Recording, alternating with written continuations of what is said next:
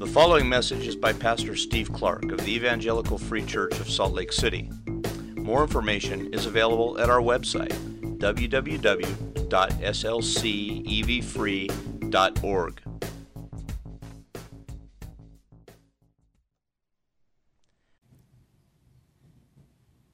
Father, you gather us together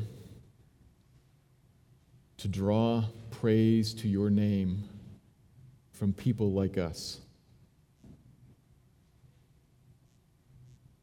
An amazing, gracious privilege that we can call you Father, that we can praise you, that we can know you,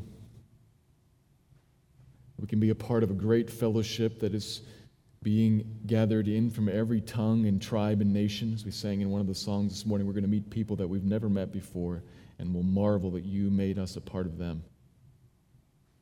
It is a great privilege. You have saved us, called us to yourself. And if that was not enough, the fact that you have called us to yourself by your own work, by your own power, drawn us out, made us your own, and changed our eternity, and made us a part of a great people, made us worshipers of you. If that was not enough, you have even more so committed yourself to being with us day by day, to walk with us, to change us in the here and now. That is awesome good news. Sometimes we don't appreciate that because we don't see how much we need to be changed. But there are times, Lord, when we come in contact with who we really are. We are grieved by it and sorrowed in it.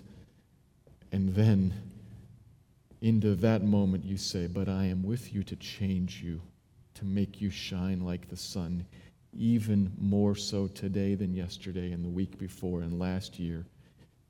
You are making us new here. Forever, yes, gloriously, but even now you are with us to renew us, to transform us. And that's a good thing. We say thank you for it. And as you discuss that with us today in this passage before us, I pray that you would open our eyes to see it. This is such a familiar passage, Lord, and in some ways we can miss things and not see things and not marvel at what's there. So would you graciously stoop down to speak to your people the truth this morning and cause us to see it and make us to worship in it and move us to walk in it vigorously, with vigor, striving in a resting faith. That's complex. So make some things clear for us this morning, please.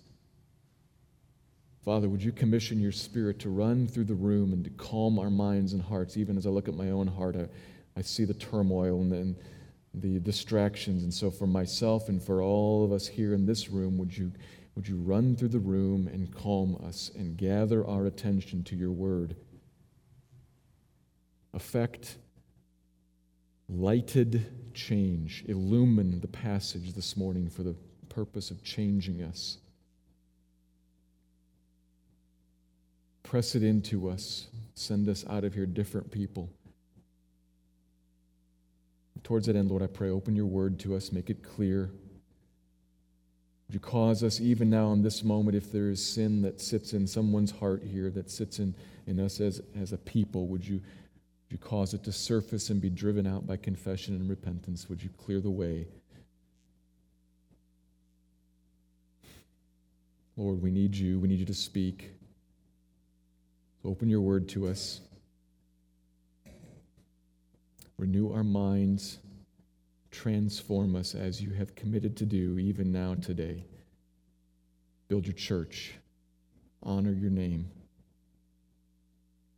Thank you for the privilege of being yours. Thank you for the privilege of being worked on. So do that this morning, we ask. In Christ's name I pray. Amen. Turn our attention this morning to the middle of Philippians chapter 2. We find another well-known passage. There are several in this book, and we come to another one today, verses 12 and 13. And in these verses, we see Paul resuming the exhortation that he's been directing towards the church. It's kind of looping back to the main thrust of his command in chapter 1, verse 27. He's still working on that. Literally there, he said, you'll recall, that he wants one thing from the church. He wants to, whether he's with them or not, he wants to hear that they walk in a manner that is worthy of the gospel, that is worthy citizenship of the gospel. That was his literal language there. He wants to hear that they are living in a way that is consistent with, that matches, that's driven by, that pursues all that it is that God has done for His people when He saved them in Christ, and to walk in a way that matches the gospel. That's the command, and then it's elaborated on down through the end of chapter 1 into the beginning of chapter 2, where he teaches a unified, humble, loving attitude. Covers the whole church, but then leads the church to live setting aside their own concerns and being more concerned about the concerns of other people and seeing the other people around them in the body as more significant than themselves. The attitude that he wants to see commands that and then lifts up in front of them Christ in verses 5 through 11, the great model of that kind of life. He holds up Christ, and we've been looking at that over the last 2 weeks, verses 5 through 11 in chapter 2, the section that's sometimes known as the Christ hymn because it is so centered on and so worshipfully directed towards Jesus. Shows him as the model of this attitude that he wants to see in the church, this Christ who is God Almighty,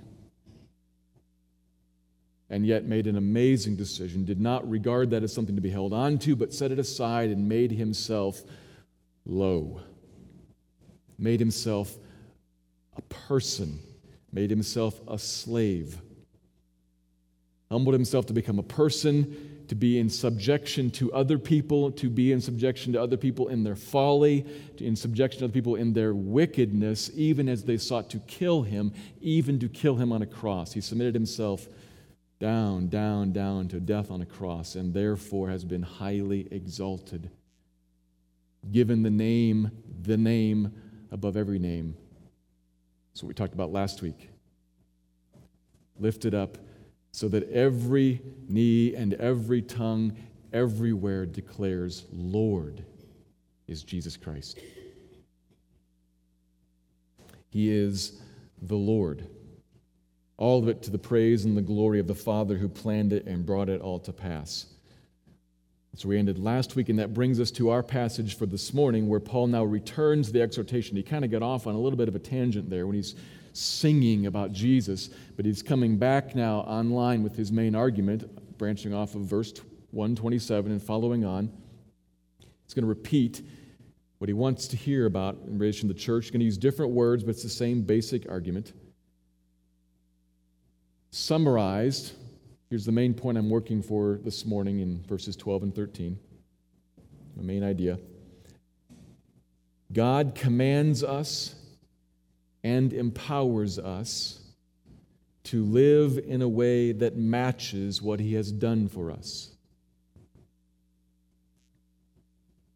God commands us and empowers us to live in a way that matches what He has done for us. Working towards that this morning in verses 12 to 13. Let me read them, and then I'll unpack it in 3 observations. Philippians 2, verse 12. Therefore, my beloved, as you have always obeyed, so now, not only as in my presence, but much more in my absence, work out your own salvation with fear and trembling. For it is God who works in you, both to will and to work for His good pleasure. Philippians 2, verses 12 and 13. As I said, I'm going to make 3 observations. Here's the first one. Quite simply, Christians are called to work out the salvation that we have received.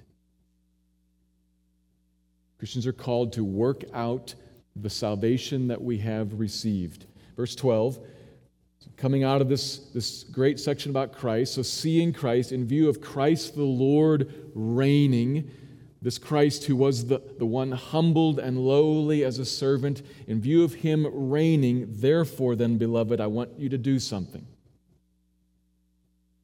Paul has a command for them. He's going to come to the command, is actually at the very end of verse 12, but he's going to come to it with a whole bunch of phrases that make it easy to kind of miss the basic structure of the verse.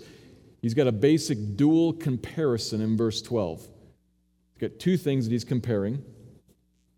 In its simplest form, what he's saying is, just as you have always obeyed, that's the first part, this comparison, just like always, like you've always obeyed, second part, so now work out your salvation. That's the second. Those are the two things he's comparing. And the main command there, the imperative, work out your salvation, is the very end. I know you have been obedient in the past, and just like you've been obedient in the past, even more so now that I'm not there, just like that, work out your salvation now. Just like before. And the very nature of that comparison helps us understand something important. Because some people come to that verse, Christians and non-Christians alike, and kind of wrestle with it, scratch their heads and say, how is it that salvation and work go together? Work out your salvation. How do those two things relate? What's quite clear, easy in fact, if you look at the larger context, to realize that Paul does not mean to tell them, nor to tell us, that they are to work for their salvation. He does not mean to say, work so as to be regenerated. Work so as to be born again. Work so as to become a new creation, so as to get a new life. It's quite clear from the larger context because he is telling them repeatedly they already have that. Back in chapter 1, verse 28, they already have salvation, that from God, as a gift. As 129 talks about the gift of faith. We talked about this some weeks back. They've been given faith. They have been given salvation already, which is why he can talk about them as they are the saints, the holy ones, the set-aside ones. They are already partners with him in the gospel. They are already, chapter 1, partakers with him of grace. They are already recipients of a good work that God has begun and will finish. That's who they are. Christians already. Saved, new creations already. It's not talking about work so as to become that. They already are. Part of our confusion on this point lies in not only missing the larger context, but in not understanding how the New Testament talks about salvation. The New Testament talks about salvation in a big way. And sometimes we can use other Bible words. We can use 3 different words to describe salvation. The New Testament will very clearly tell us salvation happens to a person at a point in time. You have been saved. The moment you trusted Christ, you were born again. Point. And the New Testament will talk about how we are being saved throughout our lives as we look forward to the day when salvation comes, when Christ returns. Sometimes we use other words: justified, sanctified, glorified.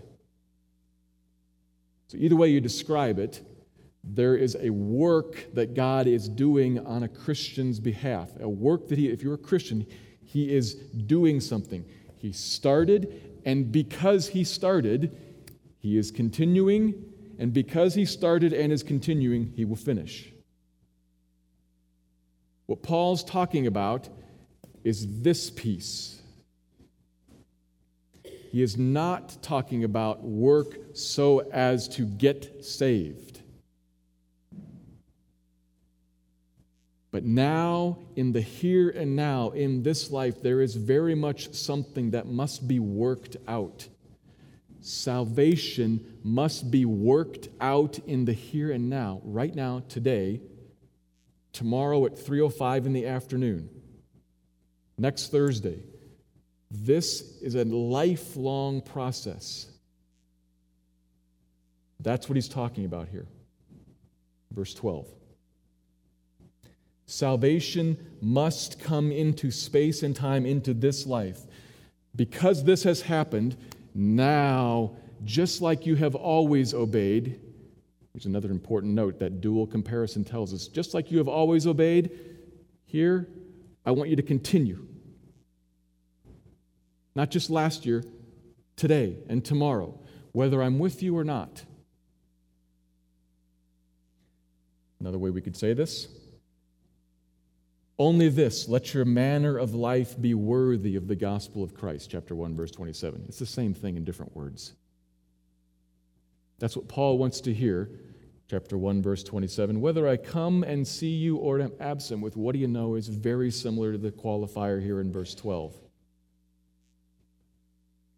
Whether before, not only in my presence, which another way you should probably translate that word, in my coming, or in my absence, very similar qualifier, because he's got the same idea on his mind.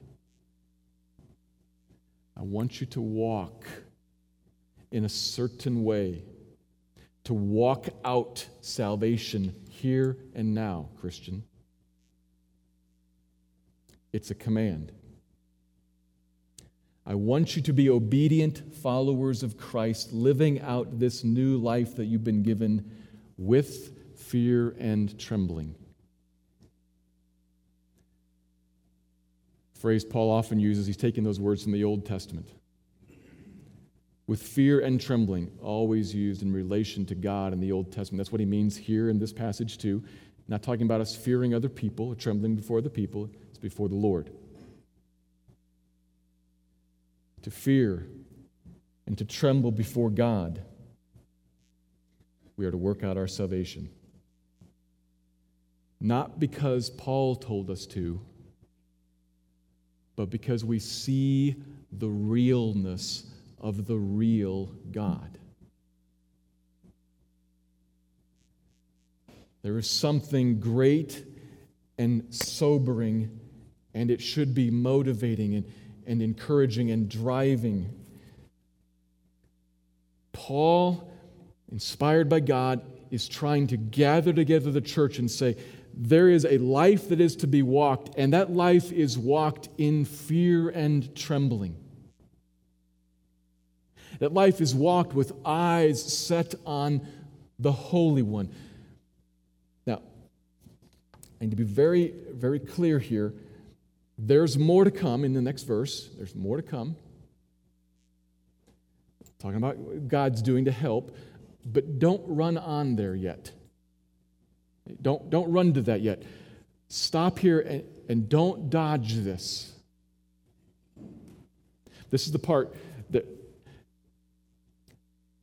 as I kind of feel these verses, I feel half of it that feels hard and then half of it that feels sweet. This is the half of it that feels hard and potentially, without the other half, potentially crushing.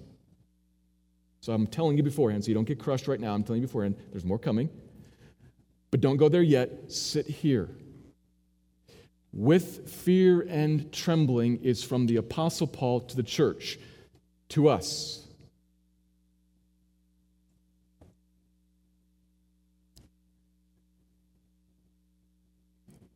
There is a God who is real,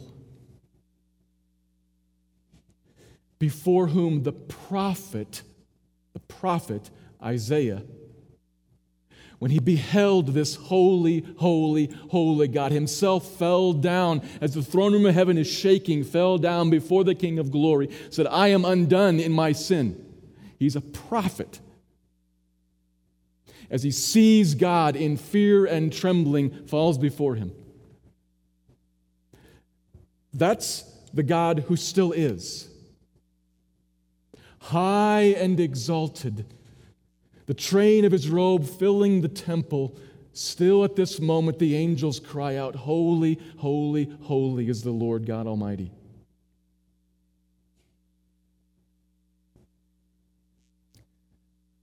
So when he says something like, "Do nothing from rivalry or conceit, but in humility count others more significant than yourselves." In case you're not familiar, that's from a couple verses ago. What he means is, do nothing from rivalry. Don't you contend with each other. I am the Lord. Now, I'm putting it like this. I said this is the hard part. I'm putting it like this because I think sometimes we tend to get too familiar with this God, this gentle Jesus, meek and mild, and we tend to think what Jesus really means is it'd be great if you guys could get along a little bit better. If not, well, what would be ideal is if you could. What he means is do nothing from rivalry. Don't you contend. Do nothing from conceit. Do not lift up yourself. Watch pride in your heart. Instead, you must be a humble people.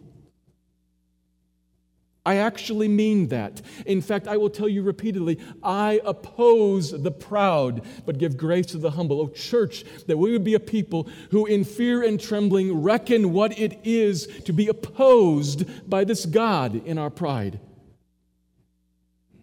Do you realize that's in the Bible several times to the church every single time?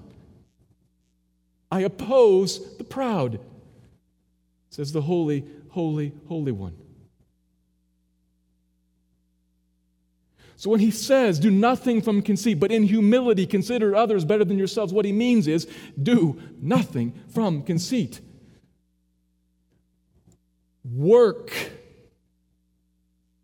out this changed life, this humble giving away other-centered life, and I mean that.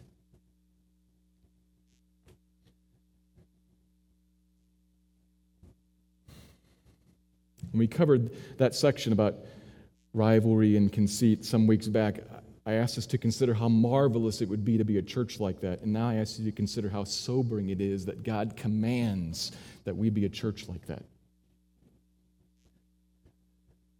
Not suggests, commands. He has made us to be different. He has saved us at this point to call us out from the world. It's what salvation, setting aside a people from the world to be different, to be a kingdom of priests, a holy nation, because what he wants is a holy nation. And so he tells us, be holy in 1 Peter, for I am holy. Etc., etc., etc., etc., etc. It is all over the Scriptures. There is a work, a means, an effort, an expending of attention, a striving. Other ways it's described, taking thoughts captive, beating my body to make it my slave. Those are the words of Paul also. Reckoning that I, Christian, all of us will stand before the Lord and be judged for the deeds done in the body, whether they be good or bad. The words of Paul to the church again, 2 Corinthians.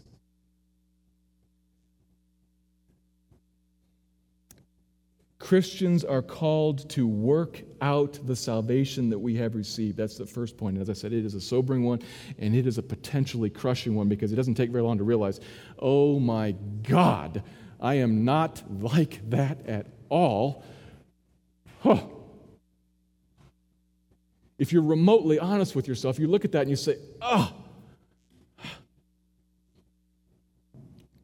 it's potentially crushing, if not for the second observation, which is gloriously, gloriously, gloriously, gloriously paired with this first one.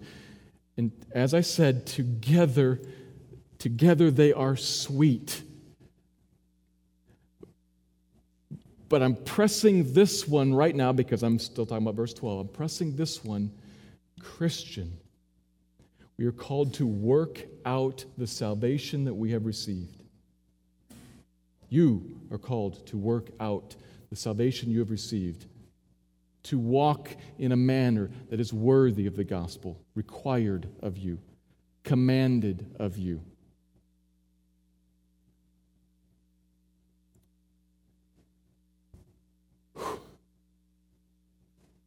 If I was done, that would be death. Verse 13, second observation. God is working in us to accomplish His own good pleasure. God is working in us to accomplish His own good pleasure. Obviously, this comes from verse 13. A command from verse 12. The reason that it's not death, the reason that it's not non-Christian is that Paul knows he's going to write verse 13. So verse 12 is true, and in the context of verse 13 is glorious. So we got to take what I said about verse 12 and we got to combine it with verse 13. Leads to a reason for, literally, the wording in verse 13, for God is the one working in you. Emphasis on God, not on Paul, not even on us ourselves. God is the one who works in you. So God's work is what enables, what makes possible, verse 12. There's that great big for, that because at the beginning of verse 13. Work out for, because God is at work. God's work does not eliminate our work, it enables our work. Apart from Him, we can do nothing, which is what is sobering and even crushing about verse 12. But thankfully, verse 12 is not by itself. Our attention is drawn off of ourselves onto God and what He does. Now, notice this. I'm taking a slight step sideways from the passage to talk about the behind the scenes of the passage, or maybe the side view of the passage. People like us, people like the world, people like the church, are often inclined towards a lax permissiveness, a kind of a drifting through life that's a kind of a gradual rationalization of everything related to me, at least. I might want you to pay more attention to how you are, but I rationalize how I am. That's just what I'm like. That's just how I am. That's unfortunate, perhaps, but we're inclined to a lax permissiveness, and that's the kind of problem that Paul sees in the churches and is addressing with verse 12. He sees in a church there, this is a people who actually are kind of at each other. I need to command them to consider the other more important than themselves. I need to command them to look to the interests of the other, because they've kind of drifted into being self-focused like we all tend to do. So, while people are inclined towards that, it lacks permissiveness, there also is another tremendous problem that religious people of all stripes, non-Christian religious people, some Christians, some who think they are Christians or describe themselves as Christians, there's another huge error, an opposite error. So if you've got on this one side, if you've got this permissiveness or certain laxity, the opposite error is a rigorous self-effort. To put it in the words of verses 12 and 13, an attempt to do the work of verse 12 without the called for dependence of verse 13.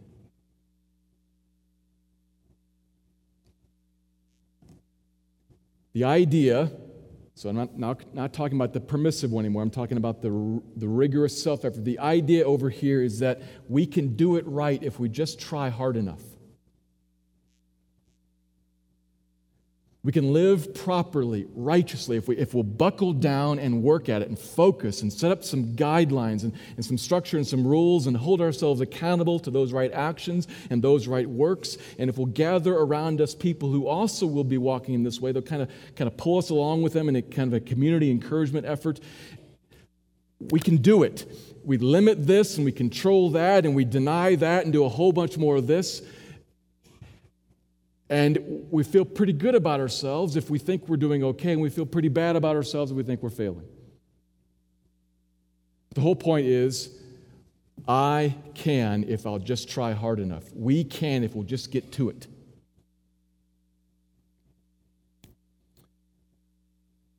What comes of that are incredibly religious non-Christians,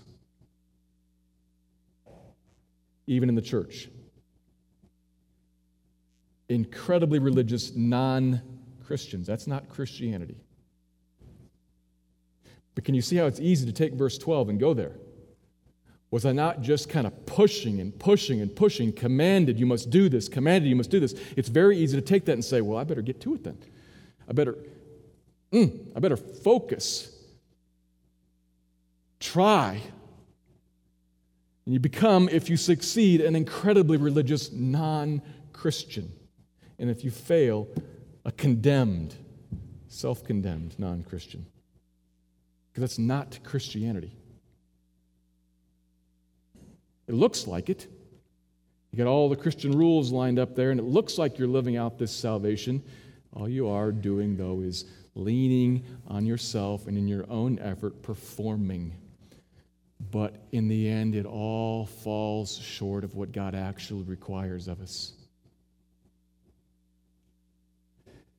He requires of us, on the performance front, perfect performance, and none of us can do that. And in the heart, what He requires of us, the first commandment, no other God before me. And when all that self-effort is the God of self rising up and sitting on the throne and being trusted in, all of that is not Christianity, though it may look like it on the outside. So you've got these two great dangers. You've got a laxity, a permissiveness to which verse 12 says, no, work. And then you've got a work to which verse 13 says, no, trust, I'm at work. I best understand this myself with some kind of word picture that I've shared in a bunch of different places, so perhaps you've heard me say this before. It's not original with me. I think I heard it from a professor years ago, but I don't quite remember where I heard this. But these two errors, they're captured. If you think about, we're trying to move through life in these two erroneous manners. The first error over here is an attempt to move through life as if we are on a raft, adrift, carried along by the current. We might say, letting go and letting God take me wherever He will take me. A permissiveness, a hands-off letting go. And to that, verse 12 says, no, work. There is effort here. You are attentive, alert, and exerting. It's not a raft. And then the other area is, I hear work then. I think that I'm supposed to move through life as if I'm in a rowboat. And I grab the oars and start pulling. Work, work, work, work, work, work, work. As much energy as my muscles can muster, I'm pulling myself along. And to that, verse 13 says, no, work, for God is the one at work. The power comes from Him, not you. So really the third option, not raft, not rowboat, but we are to work out our salvation to advance in the Christian life as a sailboat. Working to hoist a sail, working to hold a rudder, working to hold the boom. The boom is that bar across the bottom of the sail that you've got to hold it so that the sail points in a certain direction. Working to hoist a sail and hold a boom and direct a rudder, all so that you can catch the power of the wind.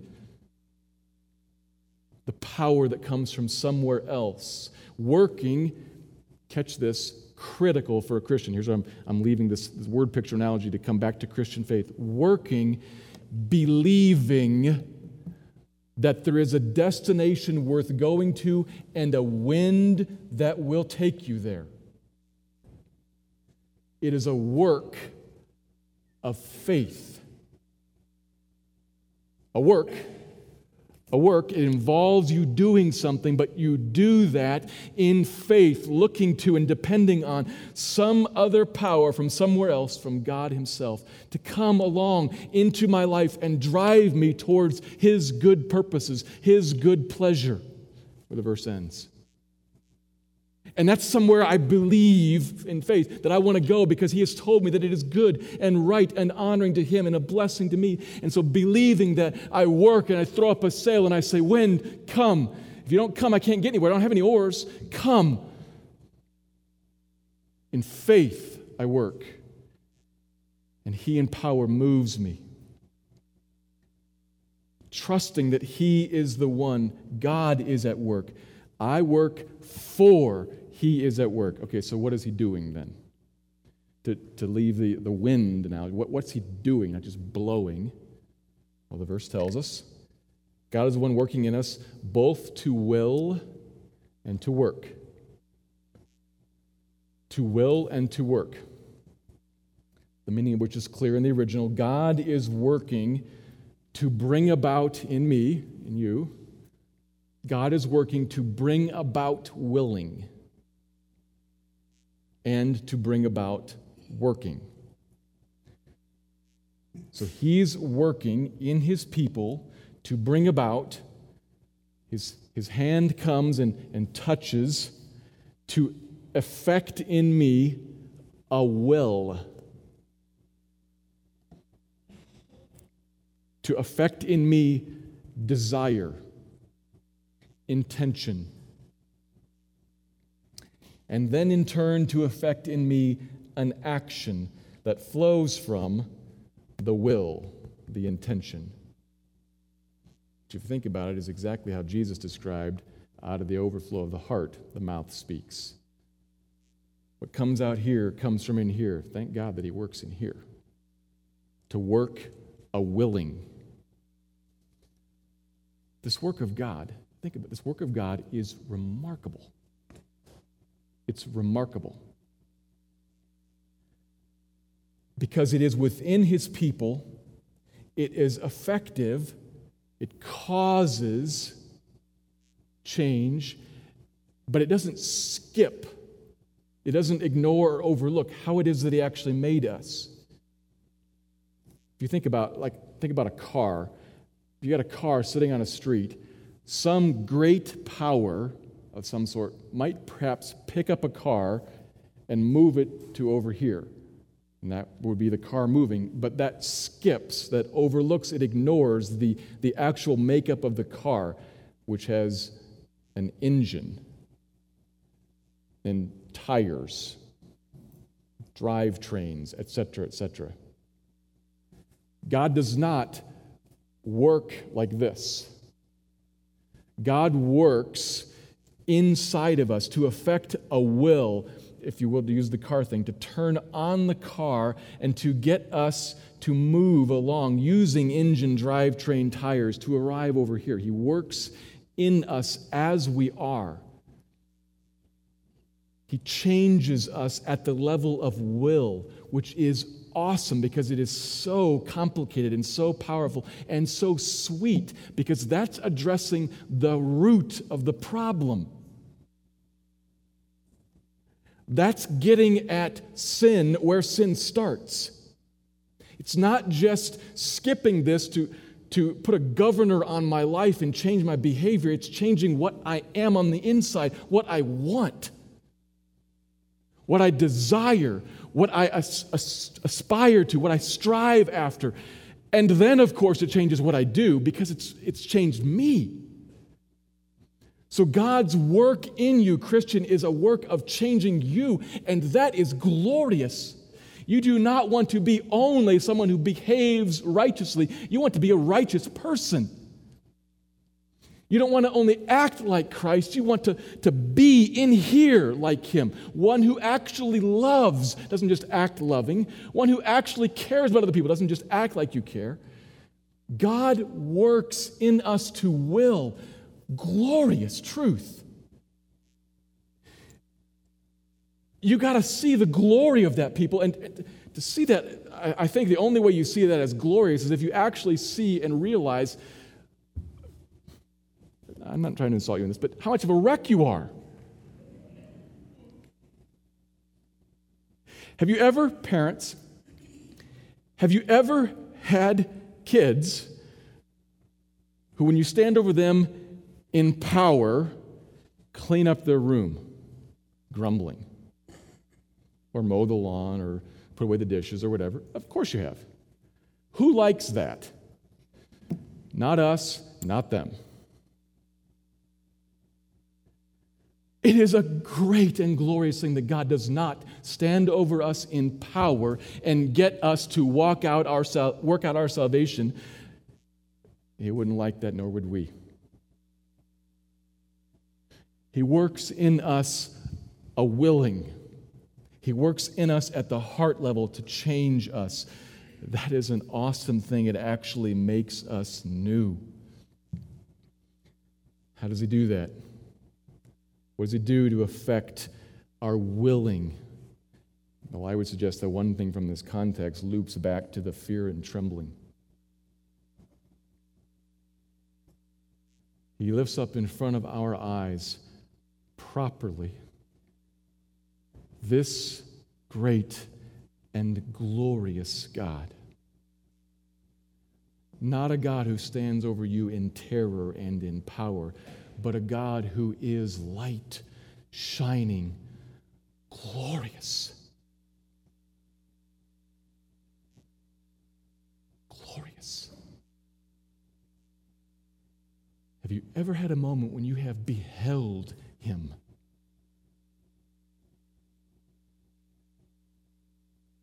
Prayerfully you have beheld Him.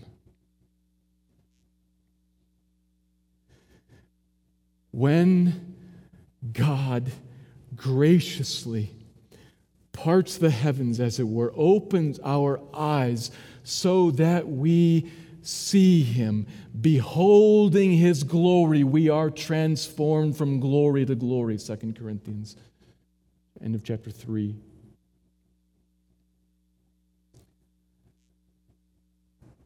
God works a willing in us by lifting up in front of us the truth that sets us free, that transforms our minds, renews our minds, that we are transformed. And at the center of all truth is the truth about who God is, because that's, if you think about it, that's at the center of every lie.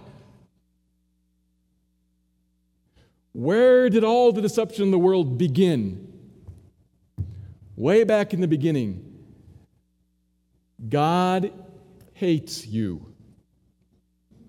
First lie. God's not in this for you. God's evil. He's after Himself, not you. Don't trust Him. Turn away. Protect yourself. The first of all lies, every one of which elaborates on every one since elaborates on that one, is a twisting, a distorting of who God actually is. So sometimes we think He is evil and after us, and sometimes we think He's just a relatively decent God, but by no means compared to, as good as this thing I'm offered and tempted with. So the truth that sets us free from all bondage and all deception is the opening of the vista of the glory of God, that we behold who He actually is. And you as a new creation, you see that and you want it. A willing grows. So this tells us then, you're still following my thought here, this tells us what it means to hold the rudder and hoist the sail and hold the boom. It means go to the truth and say, show me God. God, I understand some things about you, but prayerfully I ask you to open my eyes and show me the truth and cause me, build a will in me that wants you, that wants to pursue you, that wants you instead of, you above, you first and foremost, no other God before you. Help me. It's something of what it means to hoist a sail and hold a rudder and hold a boom. In other words, to work involves first a work in here before a work on the behaviors.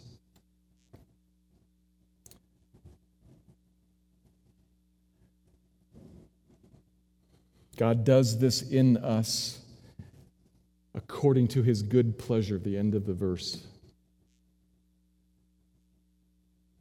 He's always working in us, always shaping us according to what he finds right, according to what pleases him, which is good and right. What you actually want.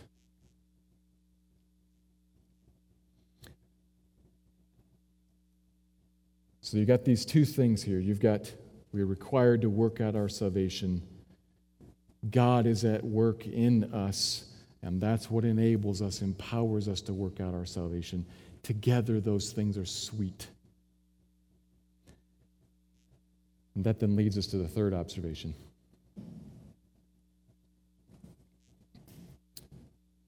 Bless God for giving himself to us like this in the gospel. Bless God for giving himself to us like this in the gospel. Obviously, I say bless God, and I'm not doing so because the text commands it anywhere. It's not even mentioned in these verses. So what I'm working on here is kind of an implication thing. We see verse 12 and what's commanded and get some feel of how that would be a heavy, crushing weight. And then we see verse 13 and get some feel for how glorious it is that God enables us. And if you see that, you see both of these things together. You see God's requirement and God's provision. You see God's command and God's enabling power. And there's something in that says, marvelous. And then you could ask, why did he tell us, verse 13? I don't mean why does he do, verse 13. I mean, why does he tell us, verse 13? Because he's doing it even if he doesn't tell us. This is the gospel, is that he comes and he indwells his people and he works in them by his Spirit to change them. So he's doing that even if you never read verse 13, don't know it. So he could have still done that and not written verse 13 down in some book for us to get. Why does he tell us? Well, certainly one big reason is kind of what we've already been talking about, that he's telling us in one big way so as to motivate, so as to explain and to encourage our action, our verse 12 working. Knowing there's their command and there's a God who's with me to kind of create. If you think again about parents and children, sometimes you tell a child, clean up the garage. And the child looks at the garage, oh my word, that is so big. That's different than, let's clean up the garage. Now, the kids still may not like that. We've all been kids, we know how that is. But it's different. Oh, okay, well, you're going to be doing it with me. Different than me being sent out. I might embrace that a little more willingly and a little more vigorously, knowing that you're here with me and you're going to be working all the way through. You're going to carry the big stuff yourself. You're with me. So I'm encouraged to take some more and some longer-term action. So the first part, surely he tells us so as to encourage us in verse 12, action. But I've said a couple times there already, something else, encouraged, motivated. The second reason he tells us, verse 13, not just to affect our action, but to affect our attitudes.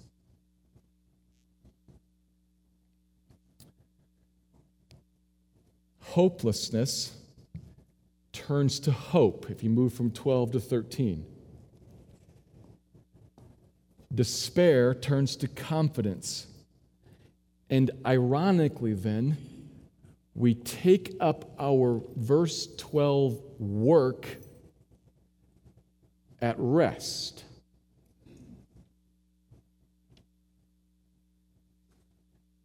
We come to work resting. It is not up to me. He's at work to carry out His good pleasure, which is good and right. He will accomplish it in me. So I strive in peace. You know, chapter 1, verse 6 actually is true. He began a good work in me, and He will bring it to completion at the day of Christ. Thank goodness. I see who I am, and I see how much of a wreck I am. I see the immensity of the task before me, and not only am I encouraged to actually step into it and begin to climb the mountain, but I am greatly encouraged to know that He is doing His good work in me, in you, and He will get it done. Bless God. Christian,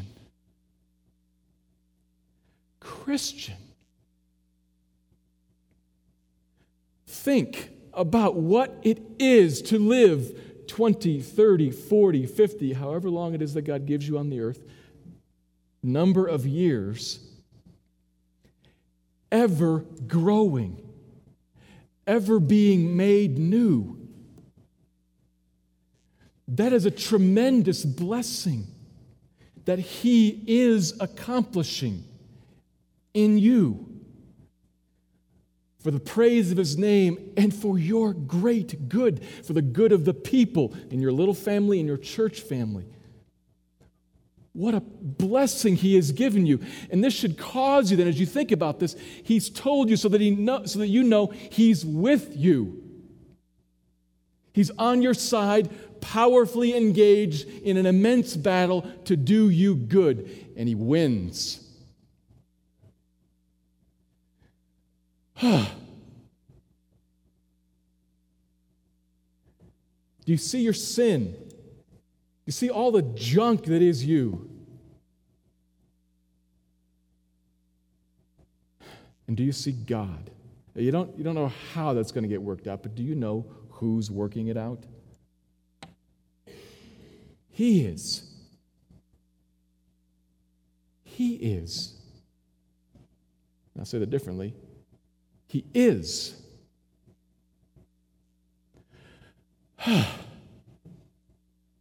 Thank God. Now, one great problem here, one great gap, is if you have no idea what any of your problems are, if you think your problems are, I don't have enough money in the bank account, then this doesn't really matter to you. So I would plead with you to look a second time at who you actually are, to see how far off from working out your salvation successfully and appropriately you are. And then when you see that, then remind yourself, but He is at work, and He is at work. Thank God. Growth is real. Sanctification is real. Change is real. Renewal is real. In you, in this life, because of the powerful grace of God. That's in part why He tells you this. I'm at work to carry out my good pleasure in you. And as soon as you see that, bless God for giving Himself like this to us in the gospel. Because apart from the gospel, He doesn't come to you like that. The gospel is what makes human beings and God right. The gospel, Christ crucified, is what clears away sin. The gospel is the means by which God befriended you, moved in and took up residence in you, committed Himself to your growth and to your final deliverance. The gospel is good news indeed for this life now, not just to become a Christian, but for this life now. And so may we be a people who are radically gospel-centered, who treasure the gospel, the means by which God has drawn near. Treasure that above all things. Preach that to ourselves, to the church, constantly to remind ourselves, He is at work in me, and He is at work in me, and He wins.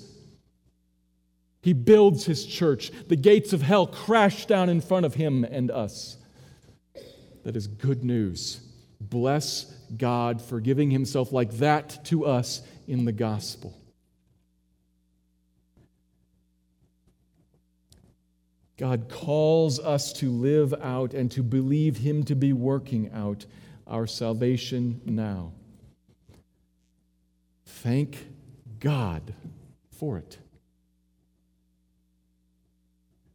Christian, I'll remind you again, you are a fortunate person.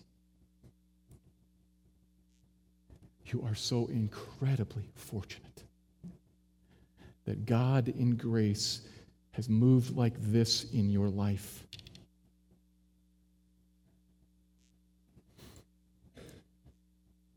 Worship Him in a happy and holy and restful and delighted manner. He's been so good to you. Let me pray.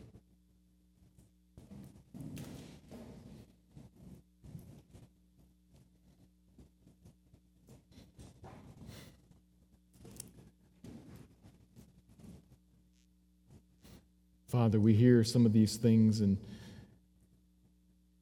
some slip by us because it's hard to follow a long train of thought. Some slip by us because we don't understand. Some slip by us because we're cold. Some slip by us because they were not well expressed.